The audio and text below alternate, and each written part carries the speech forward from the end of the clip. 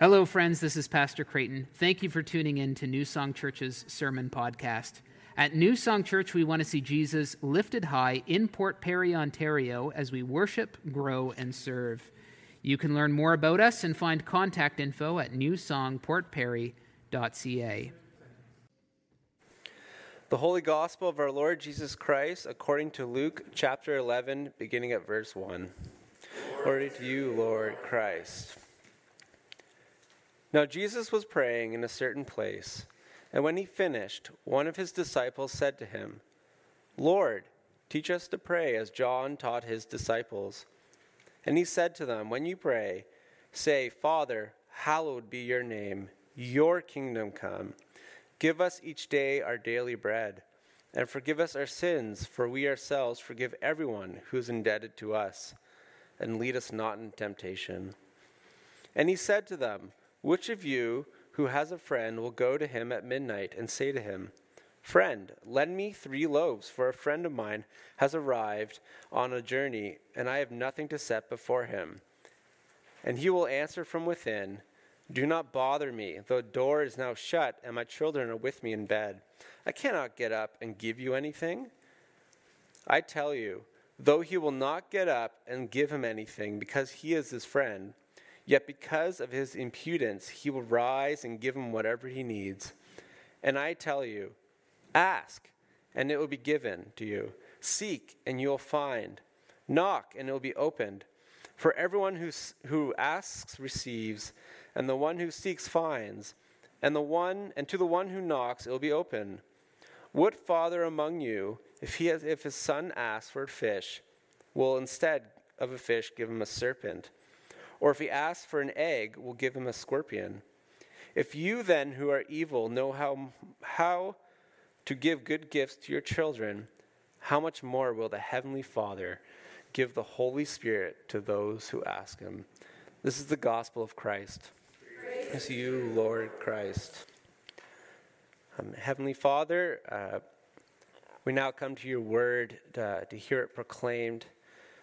Father, we just ask that you would speak directly into our hearts and our minds, that you would touch our inner desires, our fears, our joys, that we, as we come to this text, that we would learn from you, not from me, not from anyone else, but from your Holy Spirit. And I pray this in Jesus' name. Amen. Please be seated. Practice makes perfect. I'm sure this is something we've all heard. You hear it in sports, you hear it in school, you hear it in anything you do. If you're a musician, you've heard it there. You may know by now, I really like rock climbing. You're going to hear a lot about rock climbing in the coming years. You'll be experts in it by the end.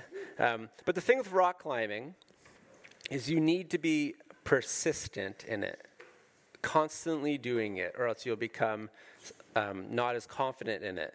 And the thing with rock climbing is as you do it more and more, especially outside, you become more confident in being on exposed cliff edges, like a sheer drop, super steep, and you become more confident in moving over steep terrain. And you begin to trust the systems that are in place, the rope that holds your life. You trust it. It becomes a trust, especially with your partners, a trust relationship. And you become stronger, and as you get stronger, you do harder and harder things. Jesus' disciples have just asked Jesus how to pray. You may have noticed in your bulletin that the title of this sermon is the Disciples' Prayer.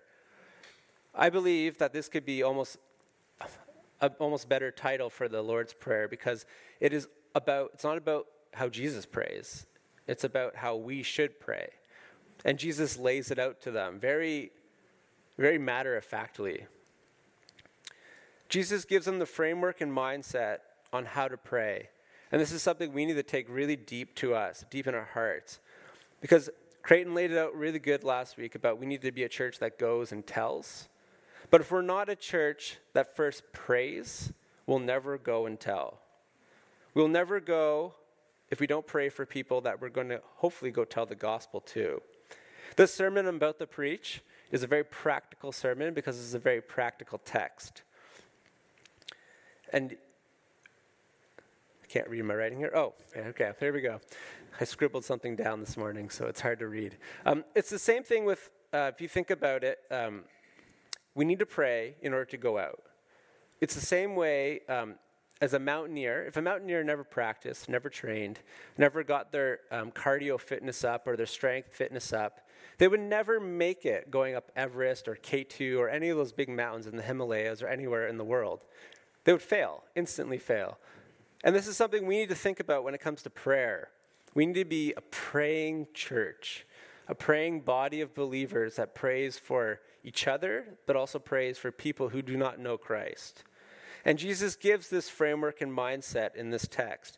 And he does it in 3 ways. And it'll be this: what to pray, how to pray, and why pray. So let's see what Jesus says. So if you haven't yet, turn to Luke 11, verses 1 to 13. It's really helpful if you have a Bible. If you don't have a Bible, there's some at the back, and there's also the text in the bulletin. So verse 1. Now Jesus was praying in a certain place, and when he finished, one of his disciples said to him, "Lord, teach us to pray, as John taught his disciples." And just stop quickly here. Interesting, in Luke, we see Jesus praying all the time. This is the 3rd text that I've spoken on here that Jesus is praying. It either starts with him praying or a couple verses in, he's praying. So this is something we need to think about. We need to reflect on it. Why is Jesus always praying? I'll leave that question with you because the sermon's about something else. But why is he always praying? It's something we need to think about. So continuing, verse 2. And he said to them, "When you pray, say, 'Father, hallowed be your name. Your kingdom come. Give us this day our daily bread, and forgive us our sins, for we ourselves forgive everyone who's indebted to us, and lead us not into temptation.'" See, prayer begins with thanksgiving and reverence. It's the same way when we come to church, we begin with a song of thanksgiving and praise. We are praising the Lord. So when we come into prayer, it is fitting to do it almost the same way, that we thank God. We praise him. Now, what does it mean to hallow something? It's an old word, so some people don't know what this word means. It means to treat something with a reverence, something that just draws us to it, that we are so thankful for, that we feel a certain way about. You may have a place you think of in your life that's very dear to you. It could be a memory. It could be an actual physical place. For me, a place that I almost hold this reverence for, whether it could be good or bad, is Squamish, BC. This place, I've spent lots of time there. It is a place that it's an inlet from the ocean. It has mountains coming out of the ocean. It is a place that I hold very dear in my heart. And I almost have a reverence for it. You may have something similar. Maybe it's by just the lake here. Maybe it's in being in a forest or being around a table with family. You hold this reverence for it. Now think of this. God is the one who created all of this, all the beauty, everything in this world, everything that is beautiful, he's created. Now you might be thinking, how do I give a God, the creator of the universe, reverence? How do I do this? I don't feel qualified to do this. And it's just to the best of our ability. That's why Jesus says, as you pray, say, "Father, hallowed be your name." It is a mindset for us as we come before God, that we just give him praise, the best of our ability. It's not something that we need to do all these fancy things for, as we just come to him. We thank him, and we give him reverence, we give him praise.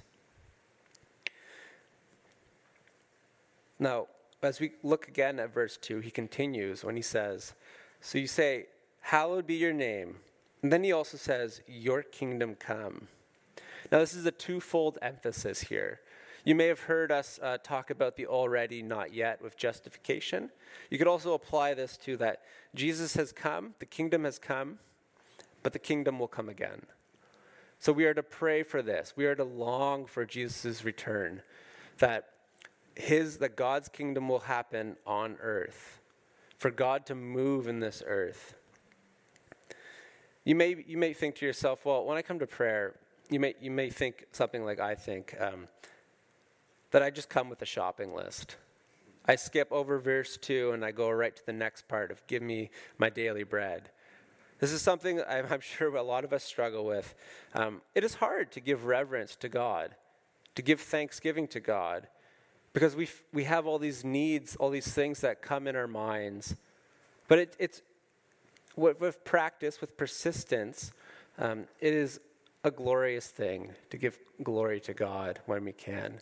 It's something I've been trying to do this week, and it's actually surprisingly hard to take the time and to leave my wants for a moment and just thank God for life, for creation, for drawing me to himself, for bringing me into, for coming into my life. Now we move on into the second part of the prayer, and let's see what he says. Verses 3 to 4 again. And he says, "Give us each day our daily bread, and forgive us our sins, for we ourselves forgive everyone who is indebted to us. And lead us not in temptation." Now, daily bread, you might be thinking, well, is it just food? It's more than just food. We are to ask God to provide everything for us. Now, the thing with verse 2 and these next verses, they're hand in hand. That when we thank God for what he's given us, it orients our mindset to also ask God for our needs. But we do it in this thankful way. If we're never praising God, never thanking God for what he's given us, we'll never ask for daily bread in a proper way. It's not just food. It could be anything. It could be, God, the times are so hard that money's tight, inflation is high. Please provide for my family, Lord. Please provide. You are holy. You are gracious. Provide for my family. And then he moves on to forgive us our sins. You may be thinking, well, I'm a Christian. God has forgiven me of my sins. Why do I have to keep asking God for forgiveness? This is, when you become a Christian, you are justified. But we continue in this life as sinners. We're justified sinners, and we sin. So we need to come before God and ask for daily repentance, because it's all about the mindset and orienting our lives. It's a very practical thing that Jesus is laying out here. He's giving us the framework to come to him, to live a life of obedience as a disciple. This is the disciple's prayer. And then it goes into forgiving others. Now, this is something that is very hard. I'm sure we all have stories of people in our life that just irks us, or they have irked us, and we want to forgive them, but it feels like we can't forgive them. The thing with forgiveness is that it's not about just being I forgive you, all happy and go lucky after. Forgiveness is hard work. Forgiveness is something that takes years, and it may come to a time that you never feel joy with that person again. But if you work at just saying, God, help me to forgive them, that there's a moment that comes where you're no longer controlled by that person, by the hurt that they've caused you. Nothing might be reconciled, but in your heart, you've forgiven them. And that's what it means to forgive people. Sometimes you don't get reconciliation, but God has worked in your heart to forgive them. So these are all practical things that Jesus is laying out here. And then he goes on to say, lead us not into temptation. This is to ask God for a daily protection. The continual mindset that we are under Jesus, we are under God, we are a disciple. Protect us, Lord. Now, something we always need to remember in this prayer is that it's community focused. If you notice in every line of the verses that I've just read, it always says us. It's very similar to our liturgy that we say here. It's community focused. It's not individual focused. So this is a prayer that we say together, and we're going to say it later. It is a prayer that we pray over each other, and that we help each other in to daily be a disciple of Christ. It's community focused. It's not individual focused. We are a community of believers. This mindset prayer needs to be engraved in our hearts. It's something we need to do constantly. But Jesus now switches to a parable to explain how to pray. So let's take a look, verses 5 to 8. And he said to them, "Which of you who has a friend will go to him at midnight and say to him, 'Friend, lend me 3 loaves, for a friend of mine has arrived on a journey, and I have nothing to set before him?' And he will answer from within, 'Do not bother me. The door is now shut, and my children are in bed with me. I cannot get up and give you anything.' I tell you, though he will not get up and give him anything because he is his friend, yet because of his impudence, he will rise and give him whatever he needs." Now, just to have some context here, that where this is taking place, it's very hot during the day, where Jesus is in the world. So people travel at night. So it would actually be a normal thing for people to come on a journey and arrive at night, because most people would travel at night in these settings because it's very hot. And to go to your neighbor and ask for things to make a meal for someone would have been normal because it was a very community-focused setting. Maybe the timing of it is a bit off. This is an invitation to start going around to everybody's houses and start asking for things in the middle of the night. You might have a different reaction from me in the middle of the night. What's going on here? What is Jesus trying to say in this parable? In this very simple, in this context, very simple thing that would happen a lot in their culture. Well, it's in verse 8. What does it say? Let's see. "I tell you, though he will not get up and give him anything, because he is his friend, yet because of his impudence," another word you can say is persistence. If you have an ESV Bible, it says at the bottom. Another word for this would be persistence. "He will rise and give him whatever he needs." When I was beginning my Curacy fundraising, I had absolutely no idea how to fundraise. I've never done it before. And I was looking for advice. And I talked to someone in Ottawa that is very experienced in fundraising. He does a lot of things every year that require funding. So he goes around fundraising a lot. And I asked him for advice on it.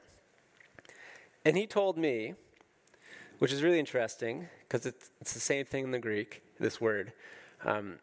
You need to be shameless in this. And that's what the Greek word is here too in the text. It is the shameless persistence. So what Jesus is saying here is that you need to be shameless in your persistence as you pray. It is you need to constantly be doing it. A shameless persistence. Creighton last week had prayer cards for us to write names on. I don't know how many people did it, but this is a perfect example of something we need to be shameless to God about. We need to pray for these people daily. It may take a lifetime. It's just about a daily persistence of prayer, of asking God to come into people's lives that we know and reveal himself to them, for God to give us our daily bread, for God to give us all our needs, for us to praise God, to be shameless in praising him, because he is magnificent, he is perfect, he is holy, and we need to come and be shameless in our prayer. Shameless persistence. If you can remember one thing from this sermon, it's be almost shameless in your prayers for people and to God in your personal needs. But look what he says next, verses 9 to 10. "And I tell you, ask and it will be given to you. Seek and you'll find. Knock and it will be open to you. For everyone who asks, receive, and the one who seeks finds, and to the one who knocks, it will be opened." Note the verbs. They're present imperative verbs. I didn't know what that meant at first. I had to go look it up. But it's ask, seek, knock. These are in a context of immediate now. So it gives you an encouragement. What Jesus is saying here to his disciples, he's encouraging them to have a continual habit of prayer. That it's a continual of asking, of seeking, of knocking. It's not you do it once. It's you keep going. You keep going on the door and knocking. Keep seeking. Keep asking God. But you might be thinking, well, Matt, I have prayed, and God has never answered me. People I love are suffering, and people I've prayed for haven't come to faith yet. Or you might be thinking, well, Matt, I prayed, but my loved ones still passed away, and I am so angry at God. He never answered my plea. This is something we all struggle with together. And there's no words that I can say up here that will give comfort. But there's something I can do. I can point you to someone. I can point you to the one who knows so deeply, firsthand, what it's like for God not to answer him. Because as we continue in our Luke series, we're going to come to a text where Jesus is on the cross. He has lived the perfect life. He has come and he has stood in our place, and now he is on the cross. And he is crying out to God, my God, why have you forsaken me? See, there's this moment with Christ that God doesn't answer him. So when we feel that God is not answering our prayers, we can relate to Christ because he was there first, and he knows what it's like when God doesn't answer him. I don't claim to know all the answers here, but I am one thing. I'm a beggar telling other beggars where to find bread. Jesus now moves on from how to pray to why to pray. Verses 11 and 13, let's see. What father among you, if his son asks for a fish, will instead of a fish give him a serpent? Or if he asks for an egg, will give him a scorpion? If you then are evil and know how to give good gifts to your children, how much more will the Heavenly Father give to the Holy Spirit to those who ask him? In the context, a scorpion and a serpent were dangers to them in that time. So that's why he's saying these things. But here's the thing. We've all received gifts in this life, gifts that we may remember, gifts that we hold precious. For me personally, one of the greatest gifts I've ever had is when Amy walked down the aisle with her father. And her father gave her to me, handed her to me, and I took her hand. That is something I hold very dear in my heart. It is one of the greatest gifts I've ever had. But there is a greater gift, and that is the triune God. And if Jesus rose from the dead, that changes everything. And you may be thinking, I don't have time to pray.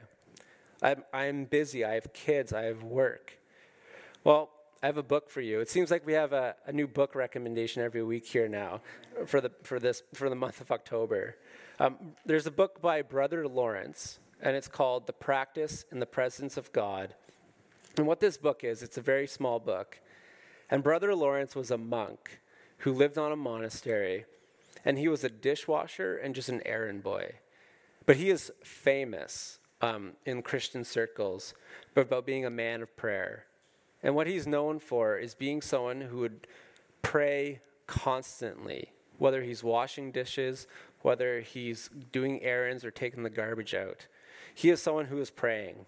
1-minute prayers, 30-second prayers. Sometimes when he has these moments of more time, he would pray longer. And this is something that we can think of when we pray, when we feel like we don't have time. Prayer doesn't need to be this fancy thing where we light candles, where we kneel and say all these things. Prayer can be something that we just say from our heart, because that's what God wants. God wants us, our hearts, to be after him, like how David's heart was after him. You call to the Father, and he delights in hearing you talk to him, hearing you pray to him, hearing you cry out to him. That's why the book of the Psalms is so big, and it shows all the human emotions there. What does verse 9 say again? Let's hear what it says again, because it is crucial. I tell you, ask and it will be given to you. Seek and you will find. Knock and it will be opened to you. I'm from the city, and in the city, you lock your doors, always. You always lock your doors, your car doors and your house doors. Many of you, I would assume, are from the country or the surrounding area. And I know at a time, in the country, people didn't lock their doors. First, I don't know what it is now, but let's just picture it's that time right now where you can leave your door unlocked. The thing with this is that the door that Jesus is talking about here is unlocked, and you can freely enter it. To be a disciple and one who goes and tells, you must be a disciple who prays. See, when I talked about climbing and being persistent, I went climbing on Monday, and I haven't been persistent. And I was very shaky. I didn't trust the system, and I felt very out of practice. And that's the same thing with prayer. This may feel like a burden, but it's not a burden. Because God has given you the Holy Spirit in your life if you've put your faith and trust in Jesus. And if you haven't put your faith and trust in Jesus, or you're struggling to do it, the door is unlocked. Ask, seek, and knock, and you will find Christ. Don't ever give up in prayer, even if it's for a brief moment, because we have God. We have Jesus Christ and the work on the cross. And what does Jesus say? When you pray, say, Father, hallowed be your name, your kingdom come. Give us each day our daily bread, and forgive us our sins, for we ourselves forgive everyone who's indebted to us, and lead us not in temptation. Let's pray. Heavenly Father, thank you for your word. Thank you that your word sometimes is very clear, very precise on things that we need to do. And this is one of these moments, and I just thank you, Father. Thank you for the gift of prayer. Thank you that it doesn't need to be something grand, that we can just come to you as we are, as broken people, as people who need bread from you. And Father, I just pray for everyone here, including myself, that you would draw us to yourself, that you would draw us to prayer. That would be the first thing in our minds, is to pray to you. And I pray this in Jesus' name. Amen. Thank you for listening today. We worship a generous God who calls us to follow him in giving willfully, cheerfully, and sacrificially. New Song Church's mission and ministry is 100% funded by the generous gifts of those worshiping and journeying with us. If you'd like to offer a gift towards New Song's ministry, please visit newsongportperry.ca/giving for more information on how to do that. May God bless you and keep you today and every day.